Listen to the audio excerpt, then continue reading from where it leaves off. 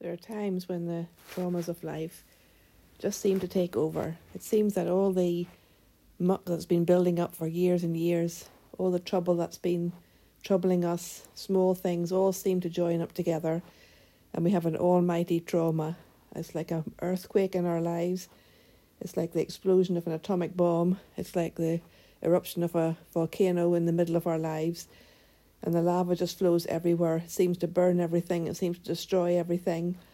We think we're destroyed. We've lost everything. What am I going to do now?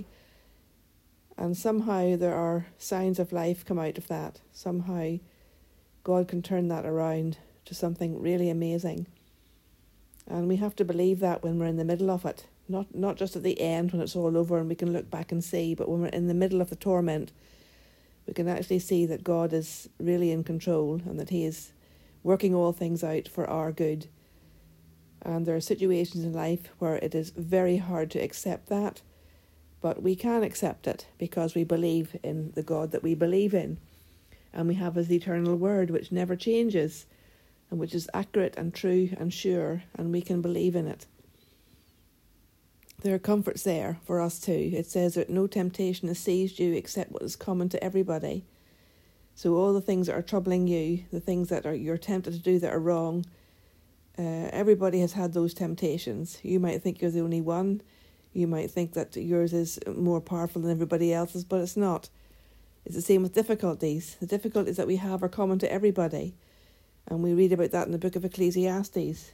Everything is meaningless for everybody. Everything seems meaningless, everything seems traumatic, everything seems like it's never going to work out. And everybody feels like that. And as we go through these things, it makes us strong and it makes us useful because we can help other people. We can encourage each other people in the Lord because there is no other real encouragement. We can go to as many counselling sessions as we like. We can read as many self-help books as we like. But really, only the Lord can help us. The powerful working of His Holy Spirit in our lives is the only thing that can help us. And He teaches us from the Word. So when we read His Word, it is a spiritual activity. It is a spiritual book.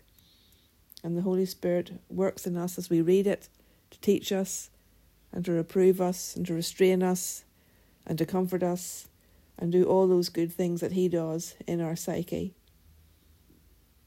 Well, we have another day here now. It's very nice here. It's peaceful here because the Lord is here. And we can be shut up in our little rooms. And we can think we're in a prison. And we can think, well, there's nobody here but me. But the Lord is here. And we have many good things in this life to help us. And to help us to reach out to the outside world. And He will lift us up at the right time.